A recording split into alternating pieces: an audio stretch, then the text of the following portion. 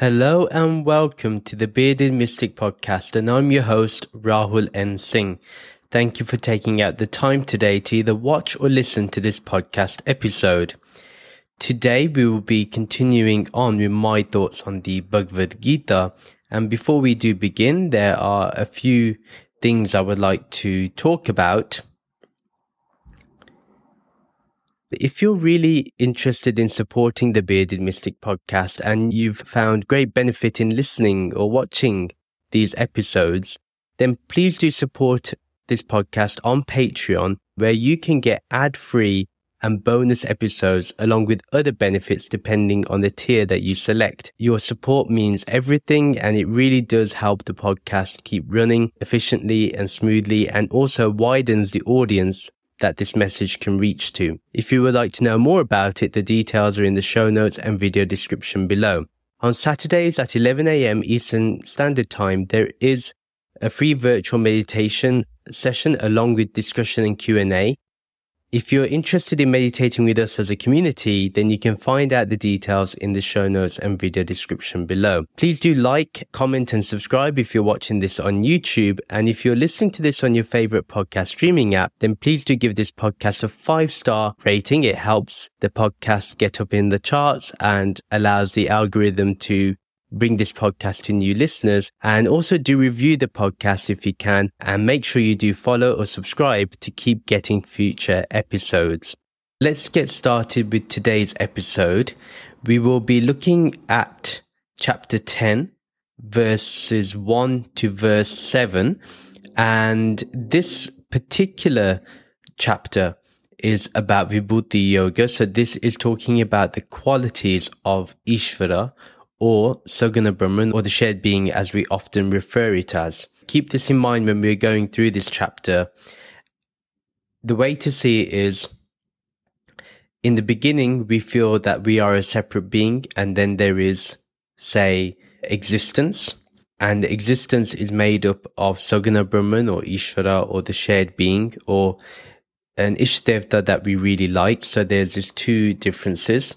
And then, essentially, there is this formless entity, this formless awareness that's there in the background that is beyond the manifestation of existence and is also beyond the individual self or jiv.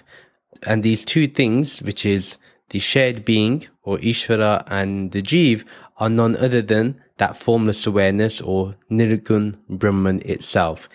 That's the way to see it. Now, when Sri Krishna talks into this verse, he's talking about it in first person as me, and that is to denote that he's referring to existence at this point. And there are elements when sometimes he talks as Nirgun Brahman. It is up to our discernment to understand the differences between the two and take that forward. Verse 1, Sri Bhagavan spoke, "O Arjun, because you are so very dear to me, listen closely as I reveal for your ultimate well-being the most confidential knowledge of my Param nature." So we're going to look at the verse as a whole here. We know here that Sri Krishna is wanting Arjun to pay close attention. He needs to be really laser focused and try to understand what he's trying to say. And he gives the first point that the reason why he's giving this knowledge is because Arjun is very dear to him, very, very dear. And this means that even for us who are able to read this, who have come across the Bhagavad Gita now, even for us, we are now dear to Sri Krishna. We are also dear to this Paramatma, or this Brahman or shared being itself. Now, when he says, listen closely as I reveal for your ultimate well-being, this does two things. One, it's making sure that Arjun's intellect remains steady, so he has to be deep in listening. This is the important thing he has to do, is listen. Now, here, the thing with listening is that it has to be taken in deeply, not something that is just heard and then taken out the other. He has to really allow the message to embed itself in his intellect, in his mind, and in his whole outlook towards life. The other aspect is he is saying it's for your ultimate well-being.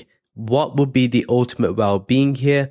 It will obviously be Jivan Mukti, or freedom from suffering.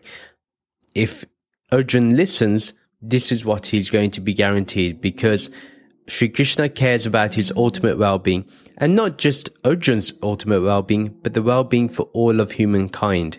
This is what we must understand. And when he mentions confidentiality, this automatically appeals to us, because we are like, oh, it's confidential, it's a secret. Oh, nobody knows about this. And this automatically creates a feeling of being special, and therefore we'll be like, you know what, I really need to listen to this. I really need to take in this wisdom. So the most confidential knowledge of my Param nature, my ultimate nature, the highest nature. Now the highest nature is obviously Nirgun Brahman, but within Nirgun Brahman is Sat Chit Ananda. And what Sri Krishna is doing is emphasizing the Sat aspect. Chit, we know, is Brahman itself, formless awareness itself, but the Sat element is existence. Everything that we see, perceive, is about praising that. Also, the other aspect of looking into this chapter is how Sri Krishna does this to ensure that Arjun doesn't get any ego either. If you say to someone, I'm telling you a secret, only you're going to know, but then you reveal this ultimate nature, this Param nature, it automatically brings in a bit of humility that, okay, I'm going to know something higher than me, and therefore there's no need for me to have ego. So this is a clever tool by Sri Krishna to eliminate any notion of ego. Then verse 2, neither the Devas nor the greatest rishis completely understand my true nature, for I am the source of the Devas and the Maharishis. One thing we can understand from this whole verse, and we're going to take a look at the whole verse here, Sri Krishna is talking about how even the Devas cannot completely understand Brahman's true nature. They cannot comprehend what it really is. Now, they can explain Nirgun Brahman, they can explain formless awareness, but how do you explain this manifestation to people? How do you explain the manifestation which is full of polarities, full of opposites, and where people cannot understand the contradictions within nature? What is really a synchronicity, people see it as opposition or conflict. And that's the difference, right, between the understanding of a sage and the understanding of, say, someone like me who's a beginner on this journey. To make Arjun feel like he's ready for this knowledge, to make him feel, again, a bit upbeat, a bit more inspired, he's saying, neither the Devas completely understand my true nature, but I'm going to tell you my true nature. I'm going to tell you my Param nature. Remember in the previous verse? Then he says, nor the greatest rishis completely understand my true nature. Again, that true nature is, how can this Nirgun Brahman be manifested as the many? How can it be manifested as this ultimate existence, this ultimate shared being? And it could be also, maybe, that the rishis or the devas have not actually reached full enlightenment yet. Hence, they're not Jivan Mukt, so they're not really going to understand it all. And as I mentioned, the source of all existence is Brahman. Brahman is the source of everything. And we really need to understand that element. So he says, for I am the source of the Devas and the Maharishis. The Maharishis are searching for that which is already within them. I am that existence that they're looking for. And their existence is my existence. They think it's different. Sri Krishna is weaving in a bit of oneness here too, if we really think about it. Then there is also another element that someone may say, well, if I become a rishi or a great rishi or a maharishi, I'll be amazing. Or if I become a deva, that's amazing. You know, I will have powers over things, and rishis can feel like they can curse or bless people. It can create a bit of a power trip. So that's why Sri Krishna says, you know what? it's this existence that does everything, this Saguna Brahman, this Ishvara, this shared being, not what you think it is. Yeah, not you, the Deva. It's not you, Agni. It's not you, Vayu. It's not you, Ganga. It's none of these elements. It's only Nirgun Brahman that is doing everything. That is the source of the shared being. The shared being is the manifestation of this existence. Simply that is what it is. Now, what we understand here is that it's this Ishvara that does all. It's this Nirgun Brahman that does all. Therefore, we are not in any conflict. So to understand this very deeply is the source of all these Devas and Maharishis that we worship is the shared being, or on the higher level, it is Nirgun Brahman, formless awareness. Verse 3, one who knows me as the Loka Maha Ishvara, the greatest being who is the ruler of all the realms, who realizes that I am unborn and without beginning, goes beyond the delusions, limitations, and confusions of ordinary human knowledge. That person, although still living among mortals, is completely released from all paap. Let's look at the first part of this verse. One who knows me as the Loka Maha Ishvara, the greatest being who is the ruler of all the realms, who realizes that I am unborn and without beginning, goes beyond the delusions, limitations, and confusions of ordinary human knowledge. We have to understand here that Sri Krishna is referring to himself, referring to his own being as Saguna Brahman, or the shared being, to make it easy for us, the Loka Maha Ishvara, the greatest being who is a ruler of all realms. Now, remember in the previous verse, he says he's the source of all beings, so he's the creative principle. Now he's the sustaining principle who rules all the realms in existence. Once we understand what Saguna Brahman is, then we understand what Nirgun Brahman is. So first understand the shared being to go to formless awareness. This is the process that needs to be taking place. So we are having a steady growth, but that growth, even though steady, it is more firm and more rooted in true wisdom. Once we realize that this Brahman is uncreated, so it's unborn, beyond death, self-existent, it doesn't have any beginning, therefore it doesn't have an end. You know, many can go searching for the beginning of existence, many can try searching for the end of this existence, but then ultimately when they reach an apparent end, they realize that this was just an appearance against my own awareness, which is even beyond this existence of the Loka Maha Ishvara. It is unborn, he's saying. So don't think that I have been given a birth. This Saguna Brahman is Nirgun Brahman, therefore it's unborn. And it's without a beginning. Try looking for it. You will find that it's beyond even the periphery or beyond the boundary of existence. One goes beyond all delusions because there is only Brahman and we are not deluded by name and form. The ultimate delusion that we have is that we think we are this body and mind. So first of all, if we think we are this body, we are attached to everything that is attached to the body. So that can be food, drink, people, possessions, all those things. And then with that thought, it can be to desires, it can be attachment to thoughts, emotions. We look for particular states. So all those things kind of subdue our intellect and they suppress the intellect to think that it is just the body and mind.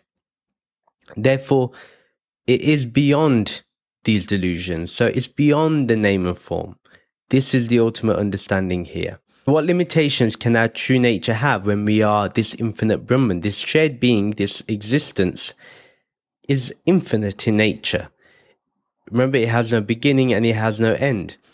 And no word can capture us, no label can define us, and no form can contain us. That's simply what it means. It's beyond limitations. Whatever that you think limits you, which contains you in a certain way, whether that's society, knowledge, religion, spiritual practice, all those are limitations, or even the limitations of rituals. That is just ordinary human knowledge. They have some merits. I'm not saying they are not without merits. They are full of merits. But the ultimate understanding is to be free from all those, to be free from that limitation. That's what we must understand. And we are not confused by any ordinary human knowledge. We are beyond that. We find that we can have that basic knowledge because through spiritual practice, we train and exercise the intellect, which is our discernment, and our vivek between the real and the unreal. And we remain established in the real due to this strong discernment that we have, this strong vivek that we've built up. We have to continuously train and exercise the intellect. And that's how we go beyond the confusion of ordinary human knowledge. The other aspect of this is that ordinary human knowledge will be, you are definitely this name and form. There's only this human body and this mind. That's it. Once the brain dies, everything ends. Consciousness ends. But the rishis have stated, Sri Krishna has stated, that the Atma is beyond birth and death. Therefore, it cannot belong to the body.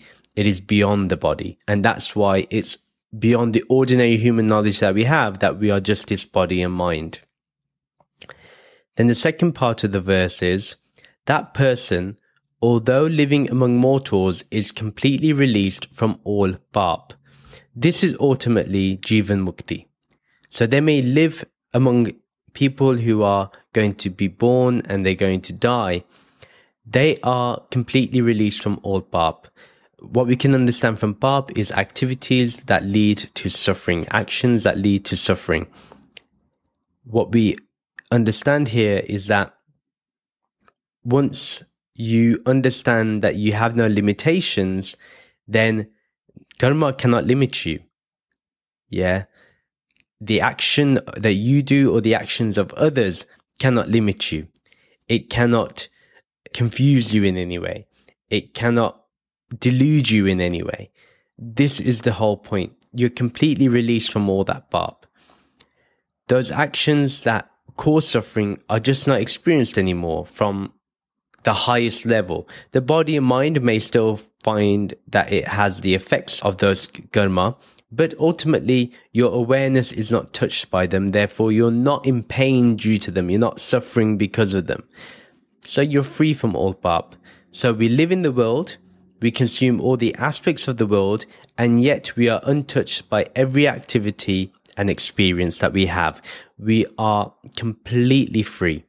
We are no longer affected by the colors of the world. In fact, the world is colored by our own awareness. That's the way we start seeing things. That's the way we start understanding life to be. Let's look at verses 4 and 5. I'm going to go over the English translation of the words. I'm not going to say the Sanskrit words. I'm just going to say the English. The qualities of discernment between matter and the Atma, knowledge of both Prakriti and Brahman, undiluted awareness, patience, truthfulness, control of the senses, equanimity and tranquility, pleasure and pain, the state of embodied being, the state of disembodiment, fear, courage, performance of one's dharma while causing the least harm, sameness, equality with all beings, self-contentment, self-improvement by correct practice, circulation of resources in society, fame, and then infamy. These 20 qualities and states of existence are present in varying degrees in every living being, and all have their origin within me. What we're going to do is we're going to go through each quality, and we're going to find these qualities or these states of existence within our own self. And we may find that some of these qualities are no longer present in us, but we know they were there in the past. We know that these are actually the qualities of Brahman itself, this ultimate formless awareness. But in this regard, we can understand it as being existence itself. The following states of existence that we may be in are present in all beings, but some experience it more than others. That's the only difference. We must remember that they all originate within Brahman. Everything goes within Ishvara, everything goes within formless awareness. Let's look at the first two qualities. Buddhi, which is the discernment between matter and the Atma, and the knowledge of both Prakriti and Brahman. As we know, the intellect helps us discern between the real and the unreal, the material nature and the witness consciousness, Prakriti and Purusha. So this is what we ultimately strengthen when we are reading scriptures like this, when we are taking in knowledge like this, when we listen to our Guru. This is what we are capturing. We are being able to discern between matter and the Atma. The Atma is this formless awareness, this ultimate reality, and this discernment, this buddhi that we have, keeps making sure that we go towards the ultimate reality, the highest knowledge, and don't get distracted by nonsense that happens within matter. Then you have Gyan, which is the knowledge of both Prakriti and Brahman. So this Gyan is the knowledge that tells us to remove Prakriti through Neti, and to focus on Brahman itself completely, on formless awareness. So in Neti, we will get rid of existence, but we know that this existence is Brahman itself. Therefore, it's just an appearance, and why would anyone get disturbed by an appearance? This is the ultimate understanding that we need to have when it's looking at its true nature as Loka Maha Ishvara. Then the next two is Asam Moha and Shama, which is undiluted awareness and patience.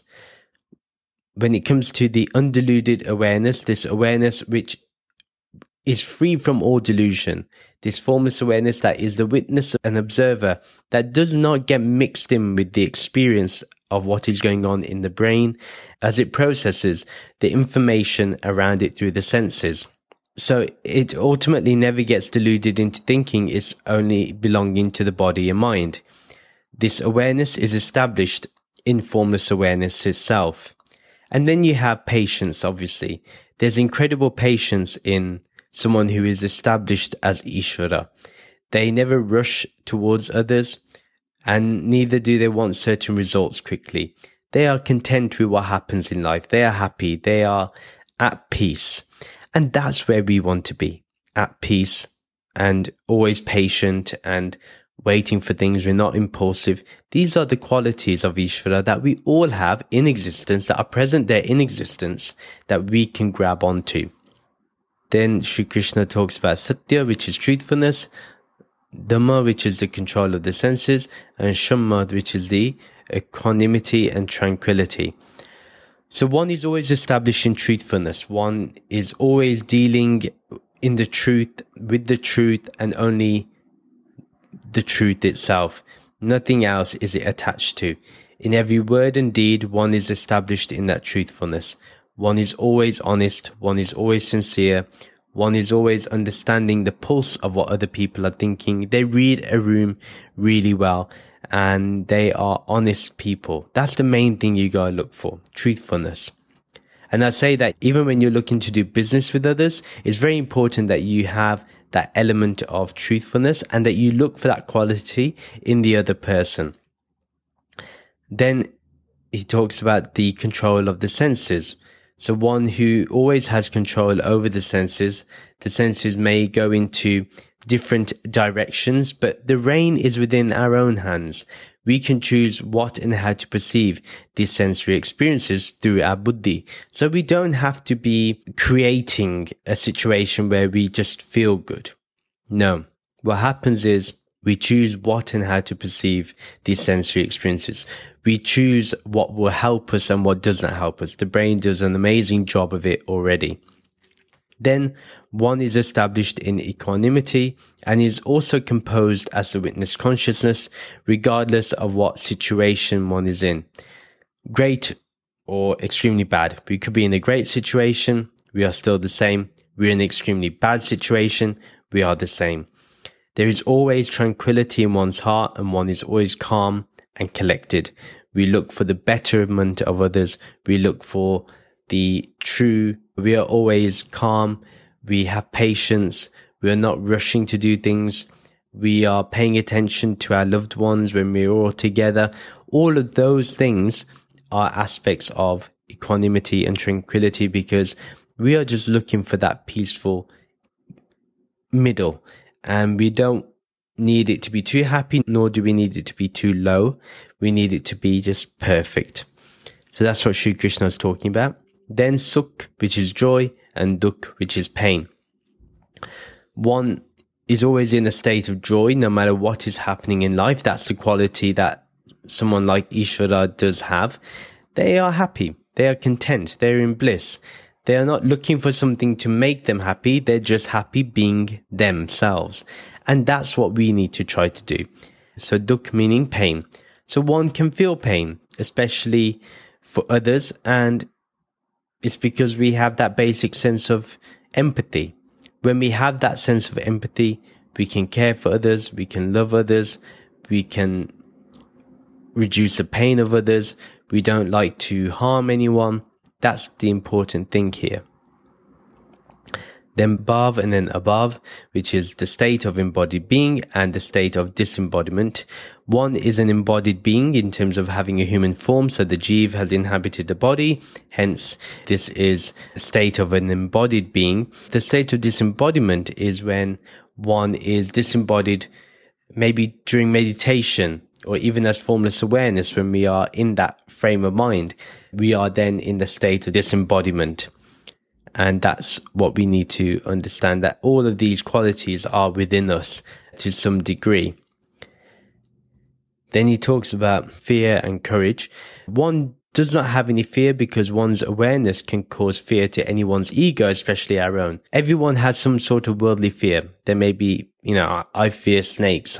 I'm scared. I'm scared of heights. I've done a lot to improve that fear, but it's part of life. You fear some things. When you see a spider, your heart may jump a bit because you don't want to kill the spider, but you have to address that problem, because if someone else is in the house, you're going to be called. So that's one aspect. And also, it keeps one humble. If we think that we may cause harm by thinking we're better than others, that they don't know anything, we have no ego. If we have that mentality, then that will cause fear, and especially in our own minds. So that's why we are to be free. We are always full of courage to fight for the right causes and help those that society has abandoned. This is ultimately what life is about. We have to look out for others. We have to care for others. We have to be there for other people.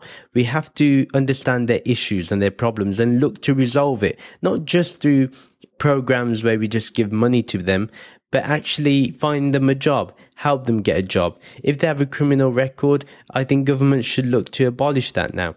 Because you know what? Everyone deserves a second chance, and you don't know what circumstances in which someone has committed that crime. Then Sri Krishna says, ahimsa, which is the performance of one's dharma while causing the least amount of harm, and samatha, which is the sameness, equality with all beings.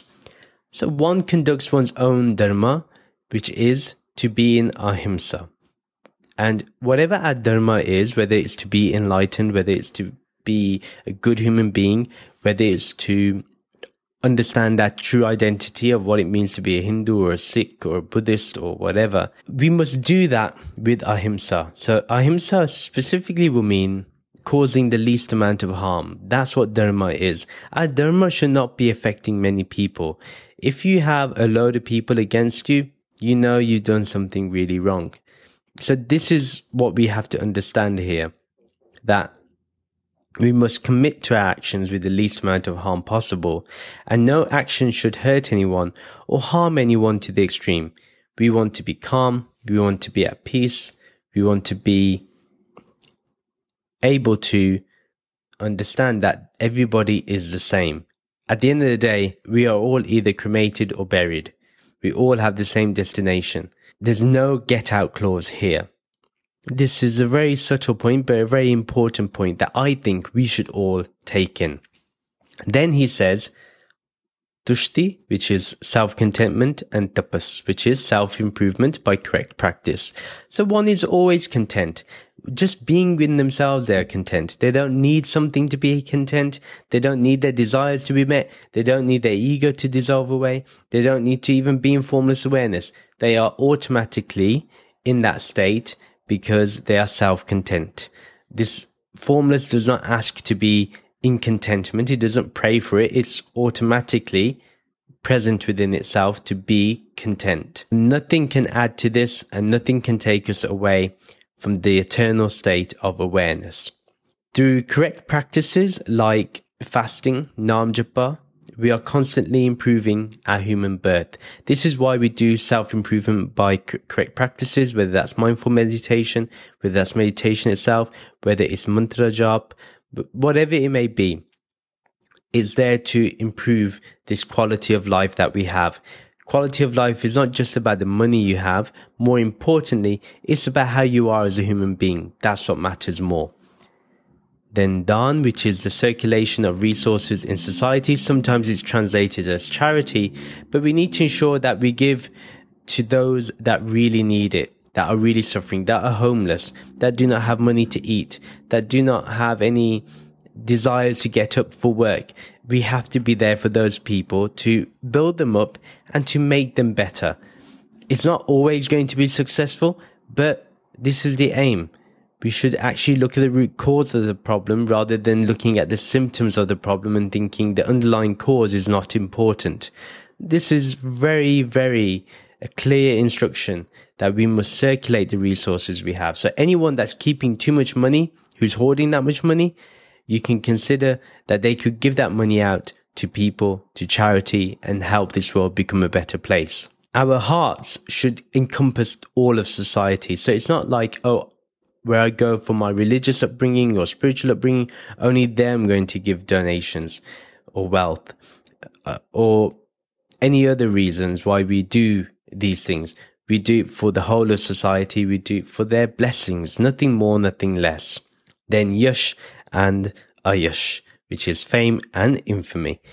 There is so much fame for that person that knows what this Ishvara truly is on the practical level and even on the ultimate level. This Brahman is established and we understand that this Jeev is Brahman itself. Therefore, that's how it gets fame. That person is famous because they know who Brahman is and they know that they are established in Brahman no matter what happens. And then Yash, infamy, there is no essence of infamy as formless awareness, but one may have a bad quality or deed in human existence, and we must embrace it, look at it, change it, make ourselves better. That's infamy. Then verse 6. The Vedas say that in ancient times there were 7 great rishis and 4 great manus who were the source of various lokas in the universe and who were responsible for populating these planets with human beings.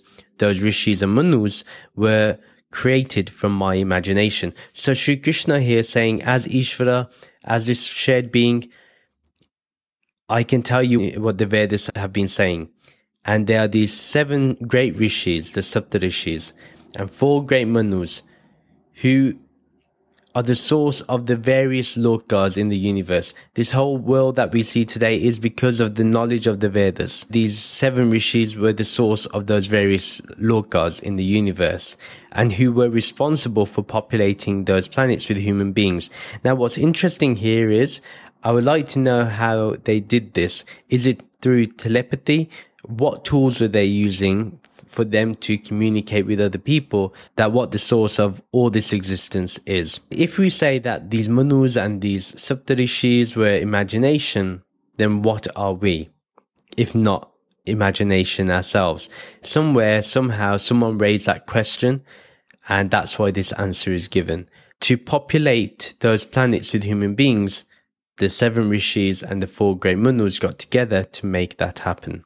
Then verse 7, which is the final verse of the day, all this universal beauty, glory and power is merely Vibhuti Yoga, the wonders manifested by me through my unlimited and inconceivable powers of yoga.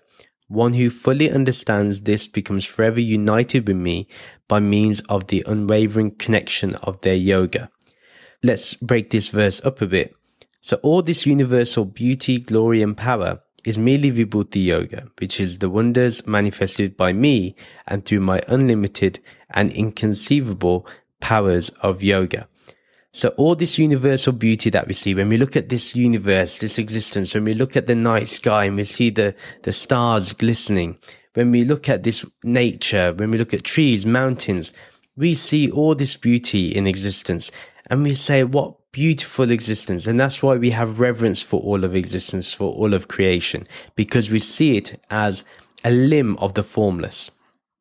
So because of that beauty, we are always in glory of this as its own power to operate this existence, to create itself, to destroy itself. It's full of glories. It's full of happiness. And that's another aspect that we must understand, that this is nothing but the wonders or a manifestation that is done by Brahman. Brahman is behind it all.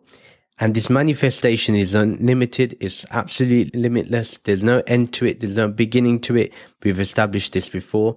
And it's inconceivable, and we cannot grasp its total glory and excellency.